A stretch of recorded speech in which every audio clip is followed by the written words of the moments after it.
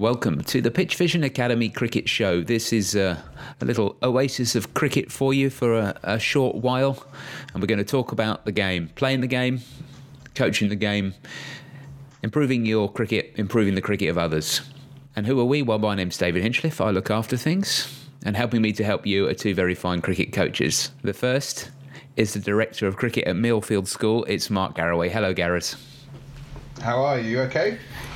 Very good, thank you very much. Yeah, just getting back into some cricket once now the end of season break is sort of started to close off now, and we're getting the kids coming back in and doing lots of fun cricket stuff with beginners and young ones and slightly older ones, and it's all starting to kick off very quickly. So still quite a long way from the season, but it's no time like the present, as you might say, Garras.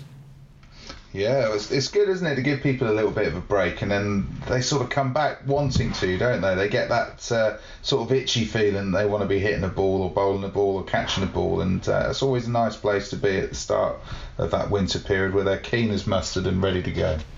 Yeah, especially as I'm working with quite a few new guys this year, different teams, different sets of players. So whenever you come across a new set of players, it presents a new set of challenges, and that inspires you quite a lot as well, doesn't it? You don't think, it's the same old faces again. You're coming up with new things, new ideas, new way of doing things, which is always exciting. I think it's good, isn't it, that the new player that comes in, or the new set of players that come in, they just reinvigorate you as a coach, don't they? And even in football, somebody like Alex Ferguson was always reinvigorated by new players coming in, and I can certainly relate to that from a cricket point of view as well. Secondly, it's the head of cricket performance at Portsmouth Grammar School. It's Sam Lavery. Hello, Lavers. How's it going? Yeah, really well, thanks. Beautiful day down here, enjoying the sunshine, and got a couple of days off, so watching a bit of cricket on TV and then relaxing, really. Yeah, well, that sounds all right. Well, hope we can interrupt that relaxation for some cricket chat for the next few minutes. See if we can come up with a couple of good ideas for people. Absolutely. I wanted to talk this week about the challenge of people outside of your team. In this particular case, I was thinking about all the different people who are in and around your team who aren't necessarily part of the team that you play in or the team that you coach, and how you get the values of your team across to people who are sort of on the periphery. I'm talking about people like parents or coaches of other teams, or even coaches of other teams within the same club, or members of the committee.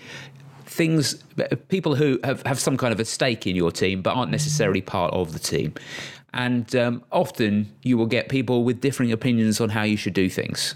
But obviously as the coach or as a senior player or anything like that, you will want the team to be in the image that it's in.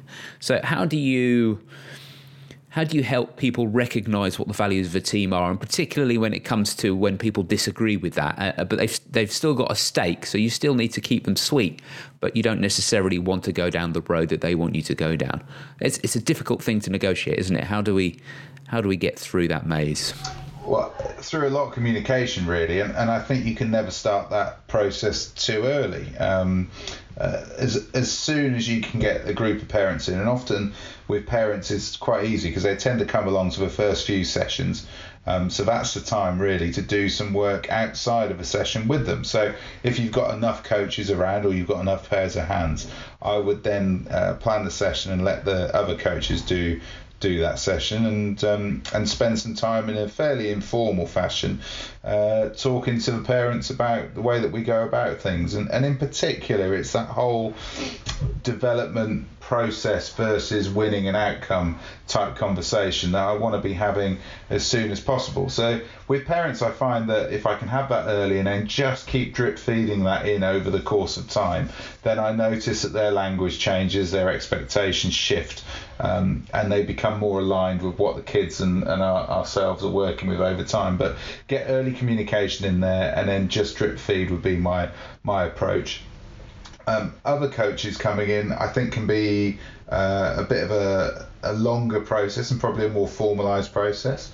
So again, I have coaches coming into my environment on a regular basis, and really I set my stall out again very early to make sure, maybe even before they arrive with them, that they know exactly where I'm coming from, where the school is coming from, because obviously myself and school are fairly aligned with our processes around development, and then get that information in, and again get them to ask as many questions as they possibly can, even if those questions can be counter questions to the approach that we're going for.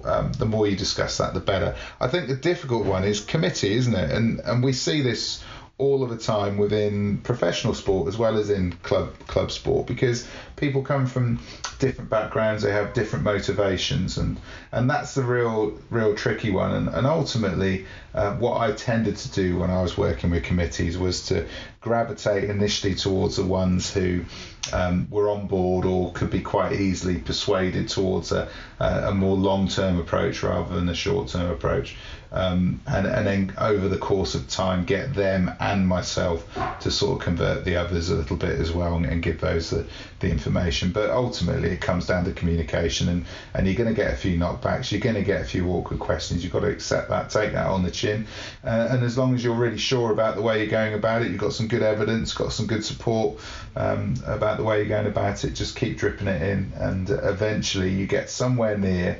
that sort of optimal position. I've never got there yet, but you get somewhere towards it. Lavis, from the point of view of if you've got different teams, within the same, for example, in a school, a situation like you're in, where you've got different age groups and you've got different people coaching at different age groups, and you want to keep that, the same feeling throughout the different age groups. But maybe you have different coaches with different ideas, and obviously that's a good thing. But how do you sort of keep things? Have the coaches do the things that they want to do, but also still working towards the same values? I think a big part of that is having those values being agreed across the board at some stage earlier in the process. So Gara has said there that obviously he wants to get that message across to parents early on, so that when they do come in, he gets an opportunity to explain the process and how they want to work. Very similar with your coaches. Before you get into your actual process of coaching and working with the boys and girls and playing matches as well, you need to have an agreed set of values as to how you want to approach a session and how you want to approach a season or a match. So having their involvement and having their input, and it's important that it's something that everyone can buy into, because if you start preaching at people and saying this is how you want to do it, you're going to take their individuality and their skills and their opinions away from them, which you don't want to do, because ultimately you've got a group of you there, because hopefully more minds you have, the more you can produce from them. So yeah, just try and make sure that everyone's involved in that process early on. It probably is that Gara's used the kind of word there of formal, informal, and it probably is a slightly more formal process when you're going to talk to your coaches, and it's probably something that you want to have written down, and you want to have a few of the kind of ideas or the ethos of what you're trying to achieve. You want to have that really established and in paper, but maybe it's something you do revisit as well fairly regularly. In this school environment, I'm pretty lucky, and Gareth is probably the same, that he's probably involved in a lot of sessions and probably sees a lot of the kids throughout the time. Not all the time. There'll be times when they're away at matches and there'll be sessions going on that you can't be involved in, but you do get reasonably good contact with most of the children.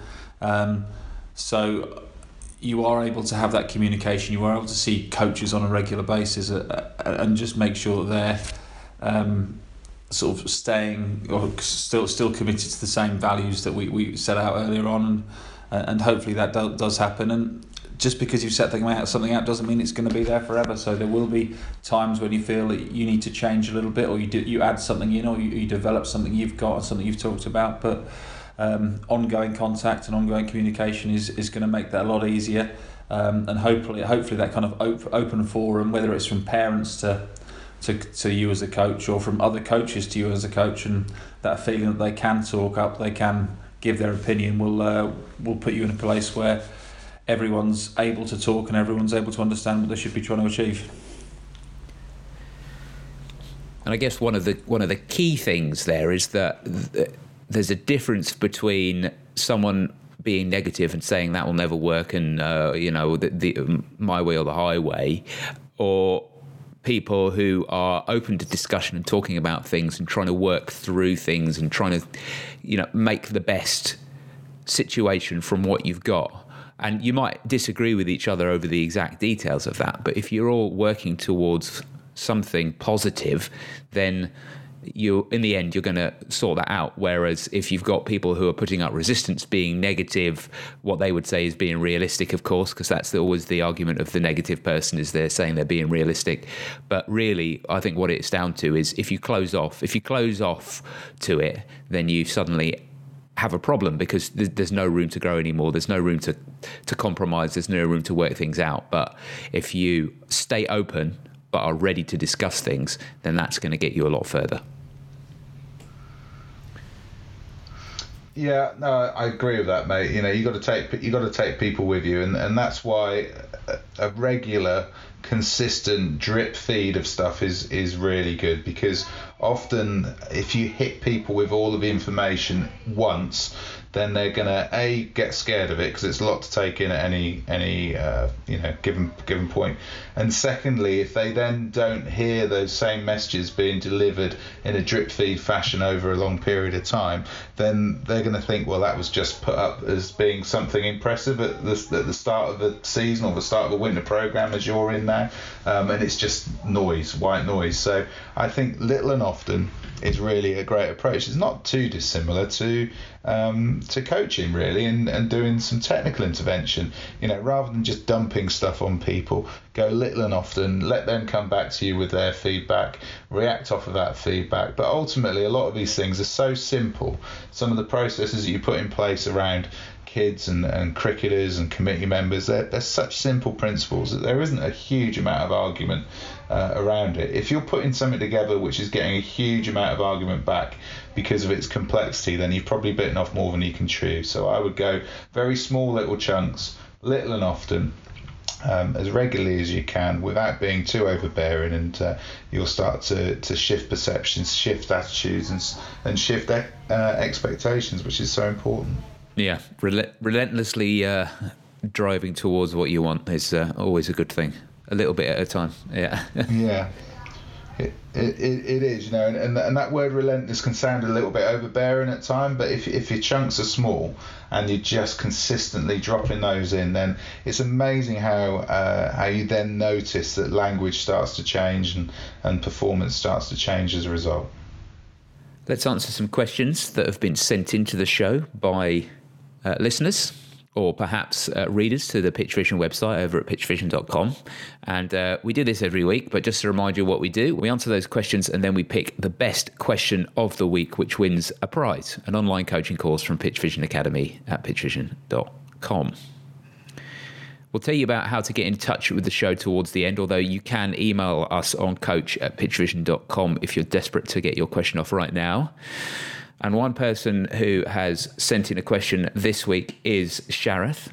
And Sharath says, "Hello, I'm from India. I find it difficult to play in the slog overs. We normally score 55 to 75 runs in the last 10. How do we improve this?" Great question. People do find it difficult to play in the slog overs, and I think one of the challenges probably that you've got is that the language, and we just talked about language in the previous question, but the language around it is slog, and as a result of that can take on so many different things to so many different people, because as we've seen nowadays, whilst we're obviously looking to accelerate towards the back end of the innings, the way that people are getting significant scores in those last 10 probably isn't what we would have called a slog years ago. If somebody had said to you that you can score 140 runs in the last 10 overs way back when I was starting to play, then you'd associate that with slogging, wouldn't you? Because it would have been the only way to go about it. But actually the way that people go about their business nowadays isn't slogging. It's actually far more precise. It's almost surgical in the way that they take down a bowler or exploit spaces on the field, and the format and the regulations that are placed around that period of time in the game. So I think one simple thing will be to change change your term for it, really. And you can call it whatever you want, but I think, when you look at the best practitioners, if you won't look at the best people, then it's more surgical than brutal, I suppose. And slogging can be deemed as a bit brutal. So that's my first slant on it. My second one is, it's great to have, you've given us a 55 to 75 run sort of spread that you hit. I'd be interested to see which bits of that spread, because that's quite a large number of runs. That's 20 run spread. Which is the most common? Where do you feature within that? Is it the bottom end or is it the top end? And if it's nearer the top end, then obviously you haven't got too far to go before you get into the realms of doing some pretty sparky stuff. So therefore we only have to change things by 10% as opposed to maybe a 20 or 30% rise to become really competitive and win games of cricket. So that would be my next point of call, is firstly language, secondly, where are we? Because that's quite a big spread. Are we towards the bottom end, towards 55, or are we towards 75? And if we're somewhere in the middle, then so be it, but at least we know where our starting point is. And then really have a look at what players you've got around and what their strengths are. And I think when the ball goes into those areas towards the end of the innings, the best players are the ones that have almost the least amount of options available to them, because they're very confident in the options that they can then play.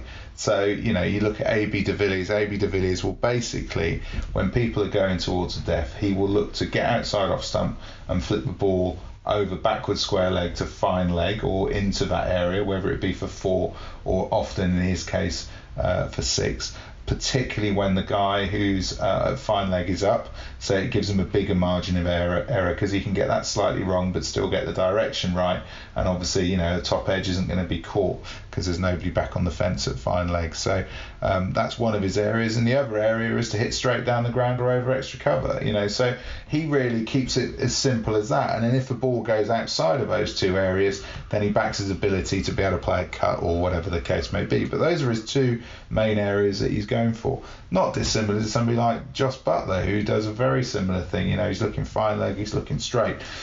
So I see a lot of players in club cricket in particular that as they're setting up to face the ball in those last death overs, from the sidelines you haven't got a clue where they're going to be trying to hit it, what their aim is, what their base plan is, what their foundation that they can work off of is, and they could, they're reacting to the ball rather than being proactive. So find out in each of your players, maybe from 3 downwards, because any of those guys, well, even 1 I suppose downwards, they can all be in going towards the death overs. Just find out what they believe their best 2 areas are, get them to become really good at that, and then obviously being good at that you can then build off of and be reactive if the ball goes into other areas and just get bat on it or try and steer it into another one. But 2 areas for me at the end, if you can nail 2 and be really good at it, then you're going to put the bowler under a lot of pressure. That word confidence is an important one, isn't it, Lavers, in that you can have so many different variables at that stage of the game. The number of wickets can be so variable. The type of pitch can be so variable. Whether you're setting a target or chasing a target can be so variable. So there's a lot of things you need to take into account before saying, okay, well, we need to score 100 off the last 10, otherwise we failed. So it's very important to bear that in mind. But I feel like if you've got confidence, that word confidence, then you can go in thinking to yourself, we're going to make the most of whatever we've got to do here. That rather than thinking about a specific number of runs and then adjusting for the variables, you're going in with the mind of, look, we know what we need to do, we know how we're going to do it, we just need to go and execute those skills. And sometimes the nature of death batting is that sometimes it doesn't quite work in the way that you want it to work. You've got to take those extra risks, haven't you? So you must have that confidence, and you must have practiced, and you must have tried to get the most from those overs by getting into the nets and doing the work, right? Yeah, if you've got a bit of belief in the skills that you can put out there at that time of the game, then I think it's going to affect you in a few ways. You probably find your execution is going to be a bit better. So one of the things that you'll see when people aren't confident and maybe they're a little bit nervous about what they're doing is their execution can change, and people can be a little bit tighter in the way they swing a bat. People can be slightly different technically in how they go about striking a ball. But the other thing that will be affected is your decisions. And if you've still got that belief that you don't need to change away from your game plan, you don't need to move away from it because you trust yourself, then you're probably going to make smarter decisions rather than panicking a little bit earlier, and then you move away from those options you've got. If Gara said there, if you can have two really clear shots, well, if you don't have that belief in those two shots, or you don't have your belief in your ability to score the runs, then you're going to move away from your game plan. You're going to go searching something else that's going to hopefully get you over the line. But in reality, you're better off sticking to the things that are tried and tested, the things that are practiced, the things that you know you can do. And if you have that extra belief, then you'll stick to them, and hopefully you'll spend more time executing shots that you've put a lot of time into practicing, rather than trying to take on the reverse ramps and the clever shots over extra cover if you haven't practiced them or whatever it might be. So having that confidence is certainly an enormous part of the run chase, and I guess that comes from that training time, creating that situation in training, talking about it with the bowlers and the coach, and trying to get the bowlers to bowl the type of thing they might do in that scenario, and seeing if you can execute the skills you want. And in between times, can you turn the strike over? So if you can't get one of your two big zones, can you get down the other end, rotate the strike? So it's not ... 4, it's 1-1-4, and that changes the dynamic of a game very quickly as well.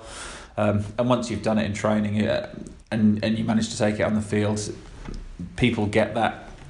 They get the bug, don't they? They finish a game really well. They're clinical, and we can see people around the world. We can look at Virat Kohli as an example, but someone who has convinced everyone that he's incredible at chasing down a score because he has been very, very good. But it becomes a self-fulfilling prophecy, doesn't it? You believe you can do it. They believe you can do it. Shock horror. You go out there and do it. So that's another part of that whole confidence thing that's gonna get you over the line. If you look at players like MS Dhoni, he's a fantastic modern day finisher of the game. You know, he's got two areas really that he's fantastic at. You know, he doesn't create huge amounts of angles and stuff like that. He actually hits two or three areas unbelievably well, and of course the bowler and the captain know that he's going to do that, and that puts a huge amount of pressure on the people that are letting go of the ball, the people that are putting the strategies together, because they become masterful at doing two or three things. Last week I was with Paul Collingwood, and again 10 years ago, you know, was one of the best one-day players in the world, but Collie had quite what people perceived as being a limited game. But actually what he did was just make sure that everybody knew how good he was at basically whacking it from mid-off to backward square leg and fine leg. You know, there was no secret to it. But equally, as a bowler is run up to bowl, knowing full well, but if he misses his area, then he's going to get punished. That's a lot of pressure for a bowler and a lot of pressure for the person that's marshalling his troops. Next question is from Yuvraj. And Yuvraj says, can you please suggest what is the best diet for a fast bowler? And we've had these kind of questions before, but it's probably worth going over it again, although we're not nutritionists, of course, but we can certainly offer some basic ideas, can't we? Yeah, I mean, I know a lot about what you shouldn't be eating most of the year. I was going to say, Gareth, what's the worst diet you've seen from a fast bowler first? I have to, from a good point. Fast bowling, that's a great question. Who would have been a great example of somebody? Well, it'd be easy to look at somebody like Goffey, wouldn't it, and say that he'd have had a bad diet. Now, I should imagine that Goffey's diet's probably not as good now as it was when he played, because a lot of the time the guys almost have their diet constrained, because the nature of cricket is that you're on the road, you're playing quite a lot, you're at grounds, and often you've only got a limited amount of options available to you when you're at cricket grounds. And in particular, when we used to go away to subcontinent, because people were so scared initially of food hygiene, we'd actually have quite simple food. So if I look back on that food, we had a lot of boiled vegetables, we had a lot of chicken available, grilled chicken was available to us, a lot of tuna steaks, grilled tuna steaks were available, so obviously that's the protein element of it. And then we'd have mashed potato, we'd have baked beans, which would have carbohydrate and protein in there. and it was pretty simple stuff, to be honest with you, around game time. And then one of the things, and one of the best guys that I work with is a guy called Darren Vaness, who has just finished at Somerset actually, after being there I think 21 years he was there, who looked after the sports science element and looked after the diet element. And Somerset, you know, become renowned as being one of the fittest teams and most switched on teams in terms of sports science around the circuit. And one of the things that he did really well was make sure that when you were coming back from away games, inevitably you're going to stop at a service station on the way back or whatever, but he would have food available as the guys got on the bus, which was high quality food, you know, lots of chicken, lots of protein, lots of vegetables. And then if they wanted to go and top up their food back in, you know, and go and get a KFC or whatever, at least they're putting that on top of some fantastic nutrition going in. So I don't think it's particularly difficult to sort out. The key one for me is protein, because from a fast bowling point of view, you're going to be doing a lot of work, you're running a lot of distance, you've got lots of forces going through your body, and so as long as you're getting decent amounts of calcium on board, decent amounts of protein, which helps us to recover relatively quickly, those muscles to recover quickly and build again, I think you can't go far wrong. But the more simple you can keep it, the better. From a fast bowler, that is for sure. But as you said earlier, mate, I'm certainly no expert, and it would be safe to say in half term this week I haven't been an expert in diet. I'd add protein. I'd add vegetables, specifically vegetables, and not fruit, because you know, it's a tough job bowling fast, and vegetables contain so many nutrients and are anti-inflammatory, and they help you recover as well as protein does. So, you know, there's definitely vegetables, probably the most hated food of all foods, yet also, you know, up there with protein is the most important. So I definitely add to that. I think the question about vegetables though is how do you get them into your system? And I think, you know, the subcontinent do it brilliantly because they add flavour, don't they? And one of the best things that you can do is have curried vegetables, because not only are you getting all of that vegetable element of it that you've just talked about, you're also getting the benefit of spices as well going in, and some of the, you know, medicinal and recovery elements to the likes of turmeric and paprika and various other things like that, and cumin are fantastic. So a really good way, and it's a way I get vegetables into my son who's 8. It's a very similar thing, is to make them into a curry, and then all of a sudden you're getting all sorts of benefits. So yeah, they do that very well out there.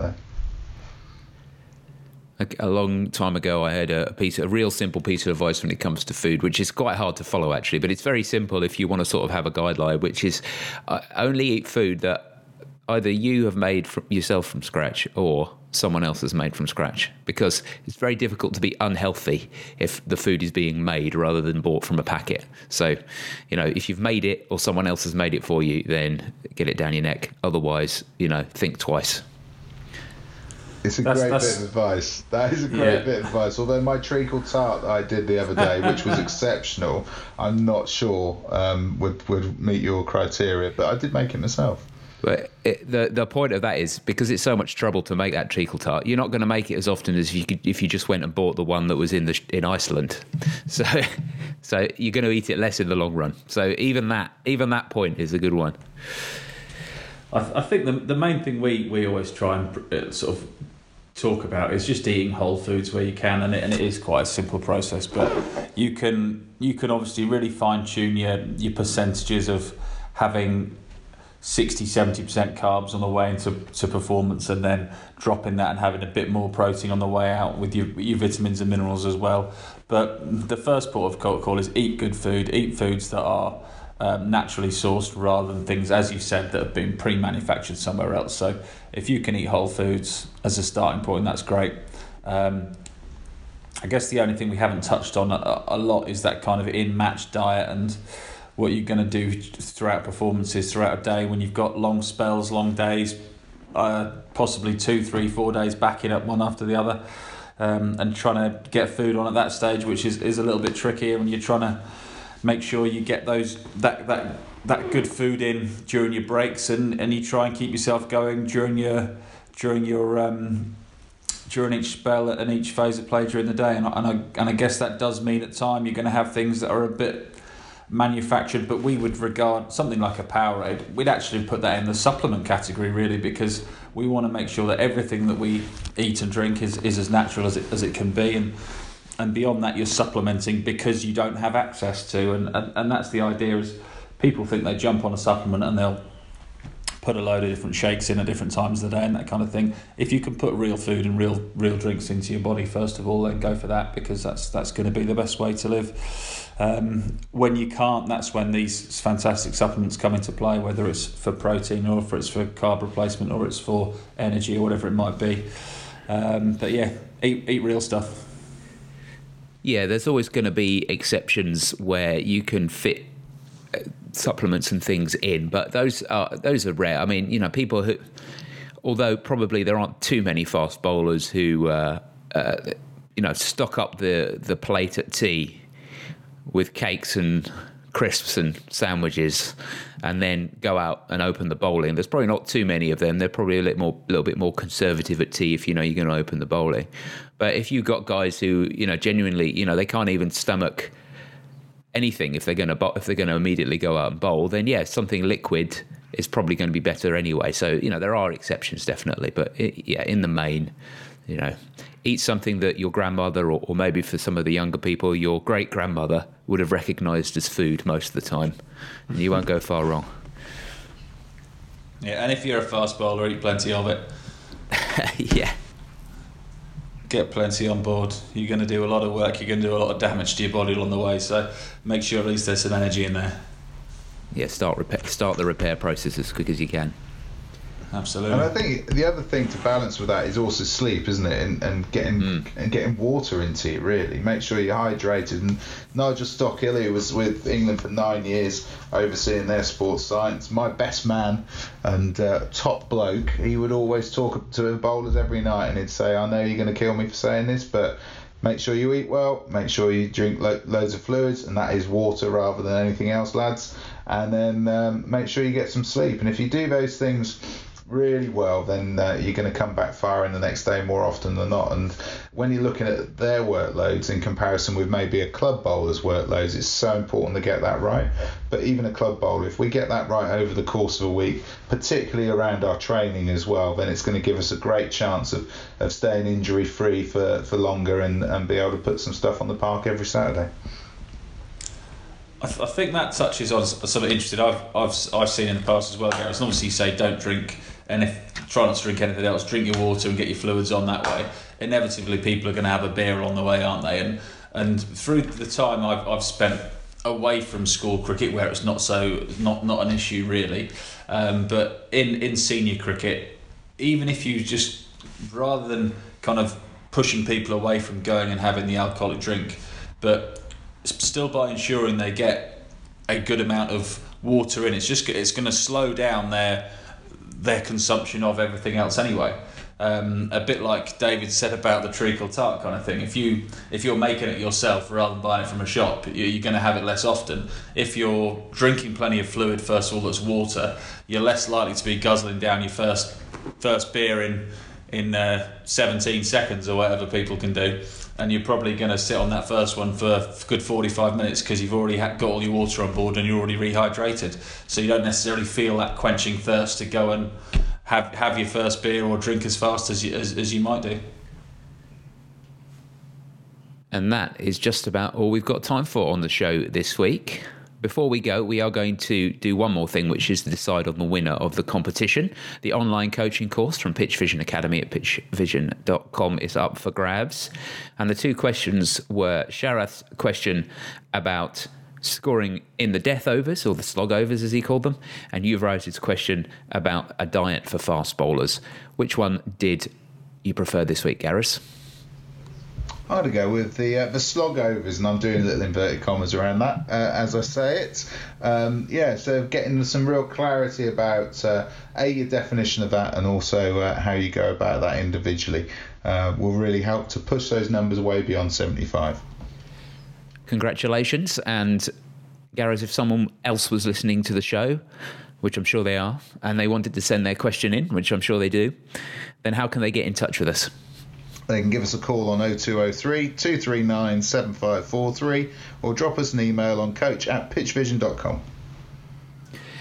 That's right. You can also get us through social media. The best way is to contact us through the pitchvision.com social media system. If you head over there, you can message us using the built-in messaging system. We're Pitch Vision Academy there. You can also find us on Facebook, facebook.com/Pitch Vision Academy, and Twitter @Pitch Vision Acad. You can subscribe to the show. It comes out every week, and that's pretty easy to do. You just do a search for Pitch Vision Academy in your favourite podcast app, and you'll find us in there.